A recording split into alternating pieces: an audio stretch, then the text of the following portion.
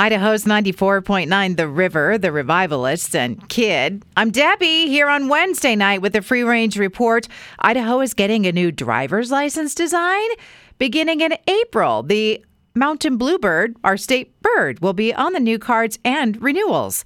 There is a group here in Idaho promoting discussion of designating the Island Park Caldera as Caldera National Monument.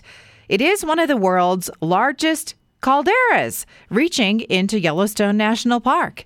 Boise bench dwellers on Facebook, some people are mad that the blackberry bushes along a ditch bank have been burned. Others say the plants are a nuisance and they must be burned. Which side are you on?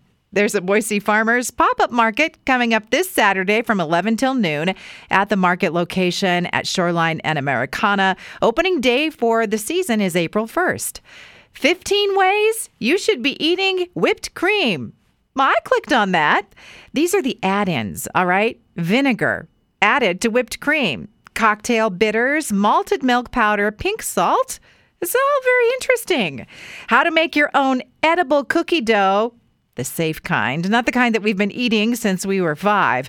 You got to bake the flour first at 350 degrees for 15 minutes, spread out on a baking sheet. And in this recipe and a couple others I saw, there are no eggs. Pasta, water, the leftover water after you finish the noodles and drain them.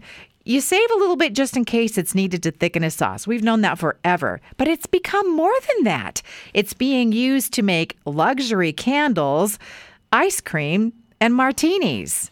And advanced toilet paper folding crafts, kind of like origami.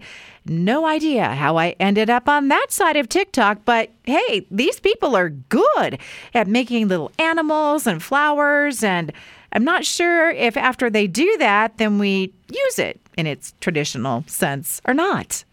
That's a wrap on the Free Range Report tonight. Past editions at riverboise.com and on Apple Podcasts.